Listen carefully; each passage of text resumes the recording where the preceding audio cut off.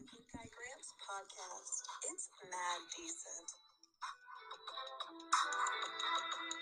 This is the Good Guy Grant podcast. I'm your host, Grant. Coming up on today's show, I want to talk a little George Hill comments. We actually have a new segment coming up on the show. It's called Who the Fuck Is That Guy? We're actually going to look at NBA teams, look at rosters, and look at each individual team and find a player. And we're like, who the hell is this guy? We're also going to talk Arizona basketball, as there is a lot of collusion, I would say, in college basketball. I want to talk about that.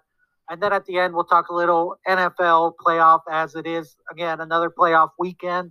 Big games going on right now. Big games going on Sunday. So first and foremost, I want to talk a little NBA. For people that didn't know, George Hill was asked about the coronavirus protocol. George Hill is a point guard. He's actually the backup point guard for the Oklahoma City Thunder. He backs up Shai Gilgeous-Alexander. Well, ultimately, I think Shai Gilgeous-Alexander is honestly one of the best up-and-coming point guards in the NBA. If you haven't watched him play, even though he's out in Oklahoma City, definitely watch him. I think he's a really good player. So George Hill was asked earlier this week about the new coronavirus protocols that essentially prohibit players from interacting with anyone outside their household or team. And this is a quote from George Hill. I'm a grown man, so I'm going to do what I want to do. If I want to go see my family, I'm going to go see my family. They can't tell me I have to stay in the room 24/7. If it's that serious, then maybe you shouldn't. Maybe you shouldn't be playing. It's life. No one's going to be able to just cancel their whole life for this game. That's how I think about it. Now, for me, I think that's really selfish when you think about it. The NBA gave the NBA players the option to not play in the NBA bubble this year.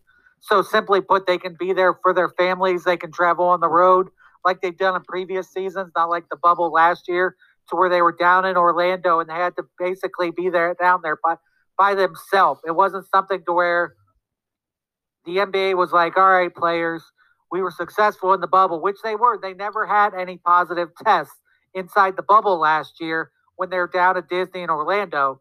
This year, they've had to cancel games. They've had numerous COVID-19 positive tests come back. In fact, they are canceling games 3 or 4 days ahead of time because of COVID-19 and what's going on. The Philadelphia 76ers in one game didn't have enough players to suit up. You have to have at least 7 players to be able to play an NBA basketball game now. Now, I saw where the NBA is going to expand the roster a little bit. They're going to give each team an additional roster spot. It's another 2-way contract, which means, let's say all your players are healthy.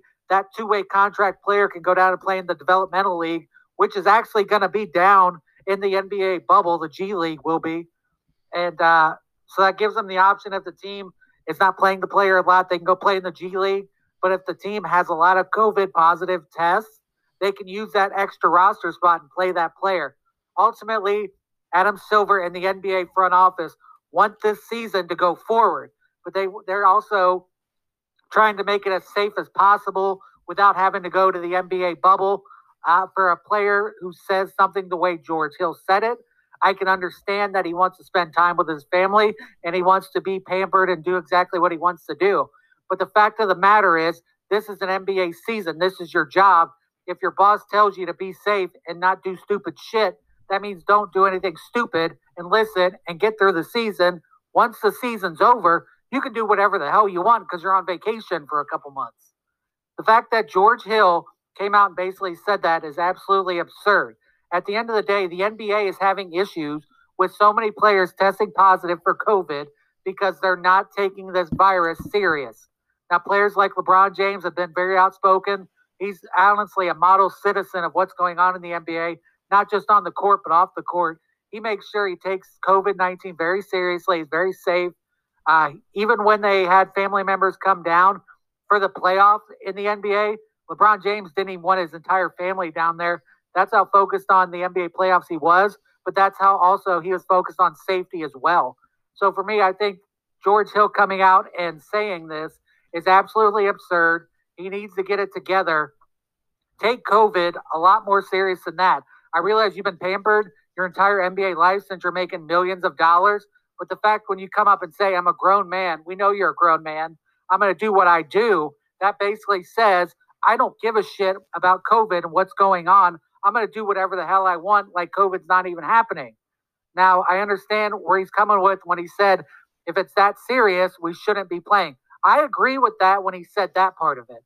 So if the NBA wants to shut down, I don't have a problem with that based on how many players are testing positive. And this is coming from somebody who loves the NBA. I love watching it. I enjoy it. But the fact of the matter is this.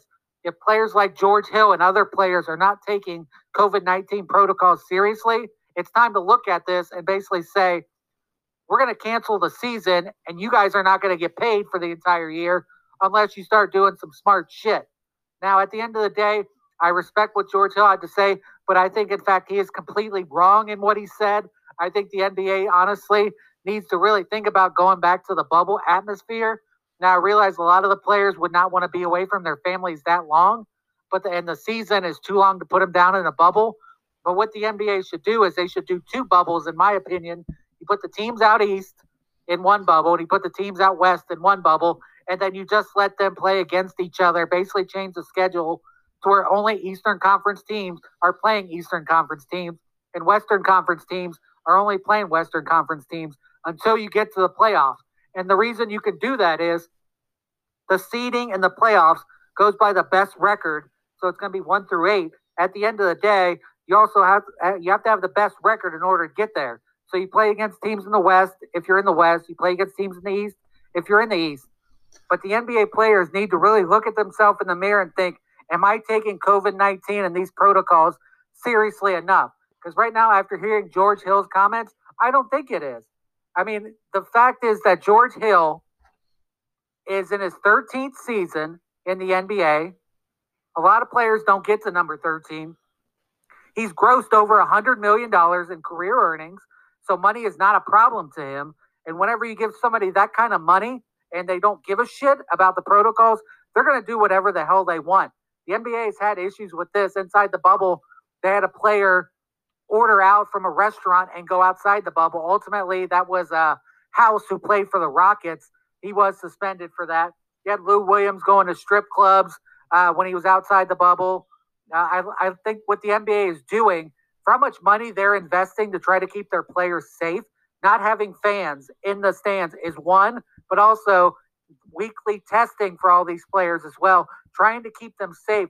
I think the NBA players need to do a better job of being safe and taking this virus a lot more seriously than they are. At the end of the day, the players need to play. A lot of these players are not making hundreds of millions of dollars in their career. Some of them are going paycheck to paycheck, year by year.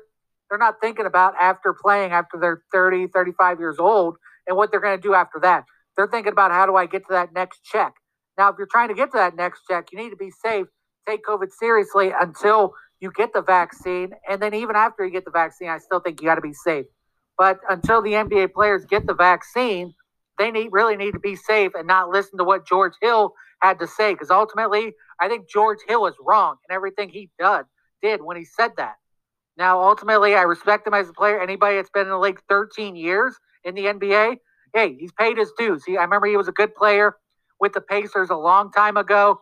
He's playing for Oklahoma City, who is in a rebuilding year right now. So he's probably not happy, even though Oklahoma City came back and beat my Bulls last night, which was unfortunately one of the biggest pain in the ass games to watch as a Bulls fan. Up over 15 points, and you end up getting tied going into overtime, and the Bulls lose that game. Thanks, Billy Donovan. But in fact, George Hill in those comments, I think he is wrong. I don't think NBA players should be able to do whatever the hell they want just because they are a grown man. I understand you want to see your family. That's fine. But at the end of the day, be safe. Think about the people who are around you, and ultimately follow the COVID protocols that the NBA has in place. Now, I want to actually transition to the next segment. And again, this is a new segment I want to add into the show. It's a segment called Who the Fuck Is That Guy? It's where I'm looking at rosters in the NBA and players, and you look at them and you're like, who the hell is this? I want to start off with the San Antonio Spurs. Of course, Greg Popovich is still their coach. He's still around. They got DeRozan, LaMarcus Aldridge, Patty Mills. But let's get this segment started with I want to look at Quinndary Weatherspoon. Yeah, Quinndary Weatherspoon. Who the hell is this guy? Second round pick, number 49, 2019 draft out of Mississippi State. Quinndary Weatherspoon is a guy who's came out of nowhere, somehow made an NBA roster, and ultimately is playing for the Spurs. Now, he's only averaging 1.1 point a game. He's averaging about 7 minutes a game. He's played 11 games so far. But ultimately, Quinndary Weatherspoon is not somebody you look at the bench and was like, we really need Quinndary this game to be able to get over the hump.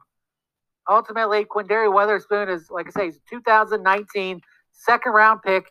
He spent some time with the Austin Spurs, which is their G League association, goes to Mississippi State, averages 14.4 points and 6 boards a game as a junior at Mississippi State. He goes into his senior year at Mississippi State, puts up similar numbers when he was at Mississippi State, average 18.5, honestly. So his points go up from his junior year to his senior year in college from 14 to 18. Rebound actually got worse. He went from 6 to 4.7. His assist dipped a little bit. And he ultimately started more games, played more minutes, ultimately goes second round to the Spurs. What the Spurs do as an organization, and I really honestly like what they do as an organization, they develop the players that they draft. DeJounte Murray, their point guard, they drafted him. They're developing him. He's a really good player. Lonnie Walker was another first-round player. He's slowly getting a little bit better each and every week, which is good to see. They did invest the first-round pick in him. Keldon Johnson, who was a first-round pick out of Kentucky, they're developing him. Devin Vassell, who is that first-round pick actually in this year's draft out of Florida State, so they got him. He's playing backup minutes, but he's averaging about 20 to 25 minutes a game, which is good to see. I like what they're doing with Jakob Poeltl. I think he can be a decent backup. But the Quinndary Weatherspoon was the names that really kind of caught my eye. And again, this is that who the fuck is that guy next segment. So I want to switch gears, still talk basketball. Hopefully you guys like that segment. But I want to talk college basketball. And I want to look at the Arizona Wildcats. Their coach is Sean Miller. For people that have not been following this story, the NCAA investigated Arizona basketball back in 2017 for basically giving gifts and money to players that they were recruiting. One of those players that they actually recruited and gave money to was Suns starting center DeAndre Ayton. Now, DeAndre Ayton only spent 1 year at Arizona, but the thing was, in order for Sean Miller to get the commitment from DeAndre Ayton, he gave DeAndre Ayton and his family over $100,000 before he even stepped foot on Arizona and played a game. Now, the NCAA found that out in 2017. Ultimately, DeAndre Ayton goes on to be the number 1 overall pick of the Phoenix Suns. He's still starting for right now. He's having a decent season with the Suns. They got Chris Paul, Devin Booker, and DeAndre Ayton. But the issues that's going on in college basketball have been going on for years. How this happens is these players, they're really good players, usually top 50, 25 players in the country. And if a coach wants to get the player, they'll do their usual home visits or they'll talk to the players through text messages, things like that. But coaches like Sean Miller, John Calipari is another one, he coaches Kentucky. They take it a step further and they offer extra benefits to these players. How do they do it? They basically go to either a middleman, which is usually somebody who's involved in the program, whether it's like a video coordinator or a booster or somebody that's just a super fan who Sean Miller's built a relationship up. He basically goes up to those people and said, all right, I'm going to need you to do me a favor. And the person will be like, yeah, what do you need? I need you to give this player in high school this kind of money so we can secure his commitment. Before that happens, DeAndre Ayton sat down with Sean Miller and basically said, if you want me to go to Arizona, I'm a little need extra to be able to get me to go to Arizona. So Sean Miller says, all right, let me take care of you. You take care of your commitment. Come to the Wildcats. I'll take care of you financially. This has happened in the past so many times. It happened with Zion Williamson as well. I'll talk about that in a minute. But DeAndre Ayton went to Arizona for 1 year, got an extra $100,000 for his family by being in Arizona. Sean Miller gives him the cash, says, here you go. Ultimately, Sean Miller was caught. They were facing 8 charges in terms of NCAA violations. They do have a March Madness ban of 1 year. I believe there's going to be even more sanctions where they're going to have to forfeit games. They're going to have issues. One of the charges is lack of institutional control and failure to monitor and lack of head coach control, which that ultimately goes into Sean Miller. This is his team. This is still his team. Ultimately, Sean Miller's had issues in the past. I remember he had this issue at Indiana as well, to where there was reports that he gave some benefits to a couple other players as well. But he was caught with Arizona. Another player on Arizona who ultimately, honestly, is on the Golden State Warriors right now. He took a little bit of money. That's Nico Mann. He was a 5-star player coming out of high school. Ends up going to Arizona for 1 year. Then he goes pro. Now let me go back to the Zion Williamson thing. For people that don't know Zion Williamson's story, he's from Nevada originally. His family didn't have a lot of money kind of growing up and when he was in high school. What does Duke do? Mike Krzyzewski recruits Zion Williamson. He gets him to commit to go to Duke.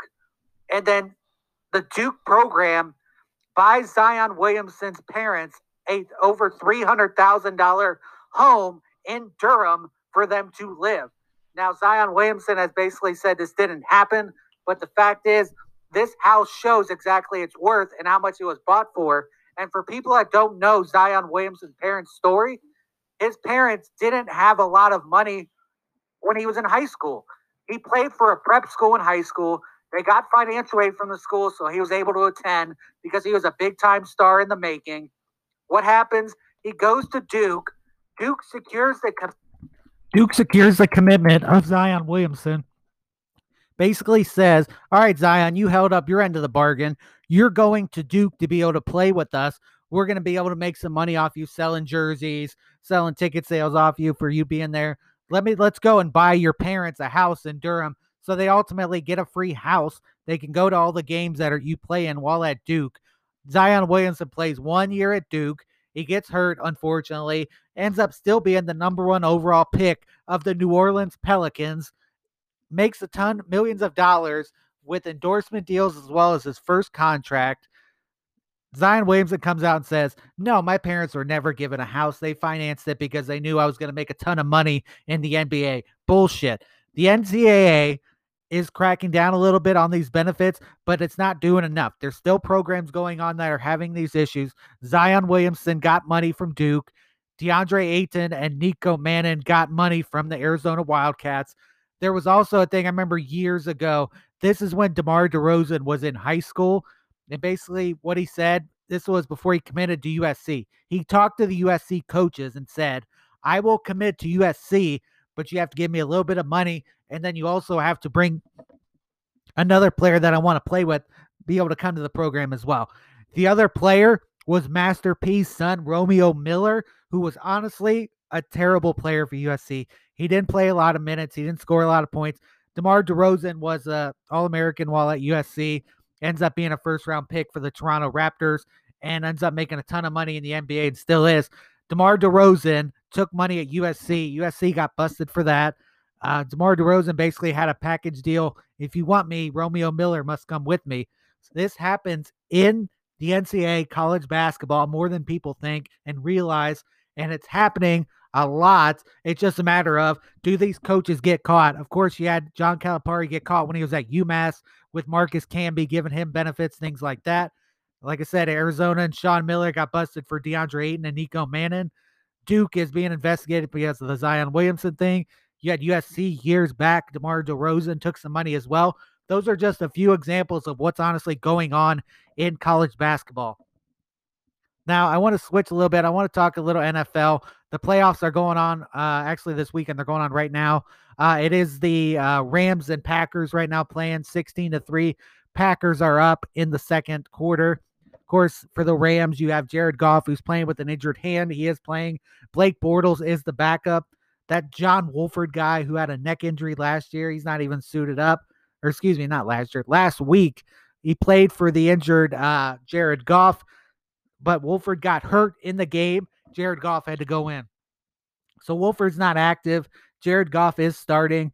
And Blake Bortles, who used to be the first-round pick who played for Jacksonville, is the backup. for the Rams as of right now. But the thing is, Aaron Rodgers is just in his own element right now. He's playing really good football. A lot of people think he should be the MVP. I think it should go to Josh Allen. But right now, Aaron Rodgers, 12 of 16, 115, and a touchdown. That touchdown pass was to Devontae Adams, of course. That was that one-year touchdown. But the thing with the Rams and the Packers is it's going to come down to, can the Rams make enough plays to where it makes this game close? Ultimately, I don't think it's going to happen, and that's why the Rams are down 13 as of right now. It is only the second quarter. But Aaron Rodgers, when you're playing at Lambeau Field, and there is fans in the stands for people that don't know, which is absurd in my opinion, but that's another story. Aaron Rodgers got the Packers home field advantage throughout the playoffs with a great record, 13-3. They're 7-1 at home. The Rams are 4-4 on the road. I think the Rams honestly snuck into the playoffs, even though they finished 10-6. But the Rams, they're not as good as people make. I think Cam Akers is a good running back. He's a good young running back. He's the rookie out of Florida State. Jared Goff, he's been kind of hit or miss this year. But Aaron Rodgers, with his accuracy and the way he's playing football and playing at home, and of course, I know a lot of people aren't going to like when I say that Aaron Rodgers gets a lot of calls from the referee that favors him as well. It's happened over the years. Case in point, look at that Dez Bryant play when he was playing for the Cowboys against the Packers. Call ended up going in the Packers' way. Of course, they were at home. I think the Packers are going to win this game. If Aaron Rodgers plays well, they're going to go really deep in these playoffs. But it comes down to, can Aaron Rodgers take care of the football, make smart plays, not get a lot of sacks? The offensive line needs to hold up. And ultimately, I think the Rams get beat and the Packers advance. The night game today is the Ravens-Bills.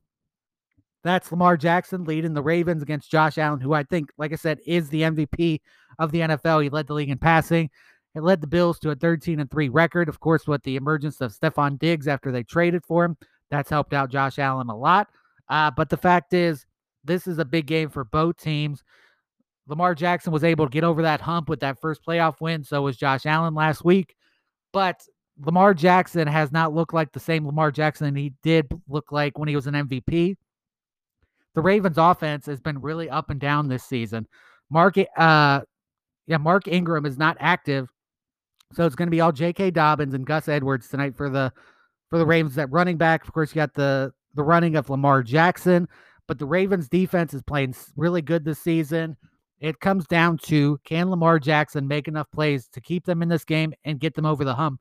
For the Buffalo Bills, it comes down to, can Josh Allen play mistake-free football to the point to where it's going to lead them to a victory and lead them to the next round of the playoffs? I really like Josh Allen. He has a live arm. He really does try to be a really good quarterback. He does make some boneheaded mistakes at times. He sometimes overthrows receivers, but I think Josh Allen should be the MVP of the NFL. They'll probably give it to Aaron Rodgers, but I think it should be Josh Allen. And I think the Bills end up winning this game. I think Josh Allen makes the necessary plays to be able to get them over the hump.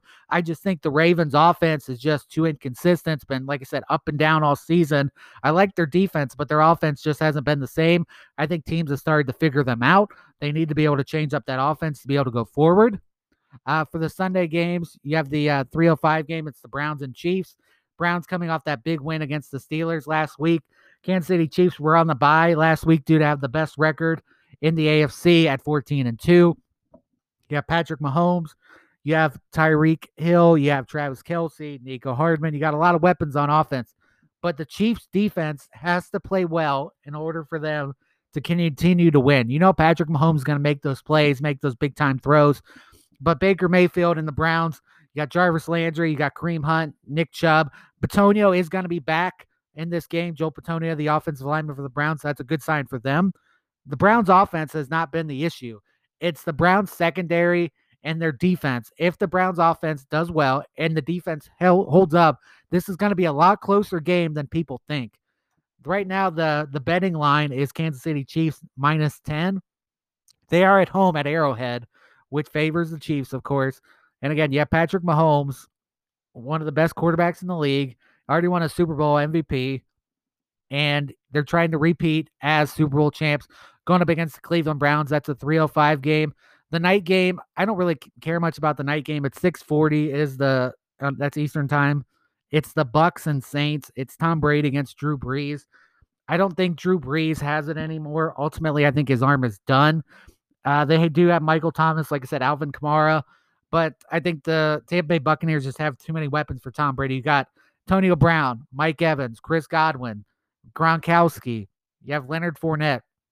You have an offensive line that's got Donovan Smith, who's really good. Tristan Wirfs, the rookie tackle, has played outstanding for them.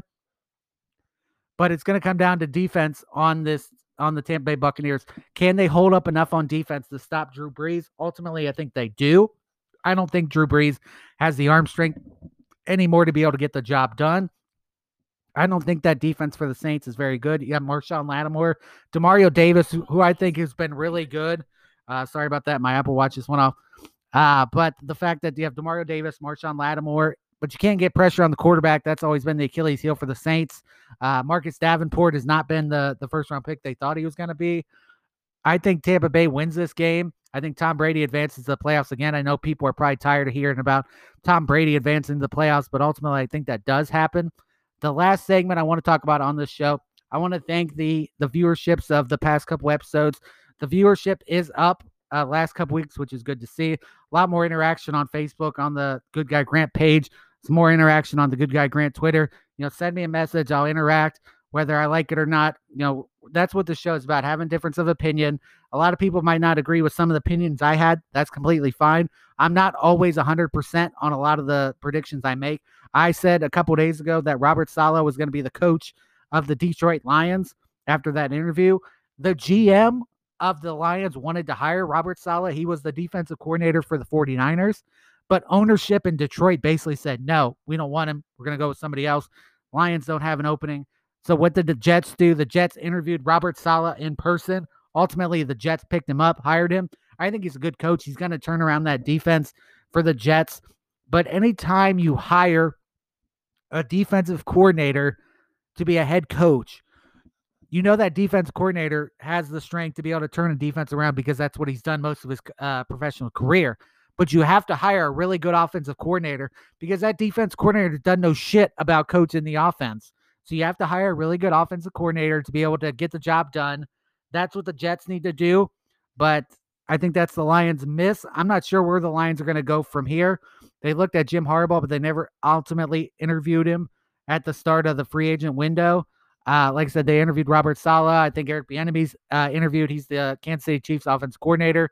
They've had I think Arthur Smith, who has now been offered the coach to be the new head coach for the Atlanta Falcons.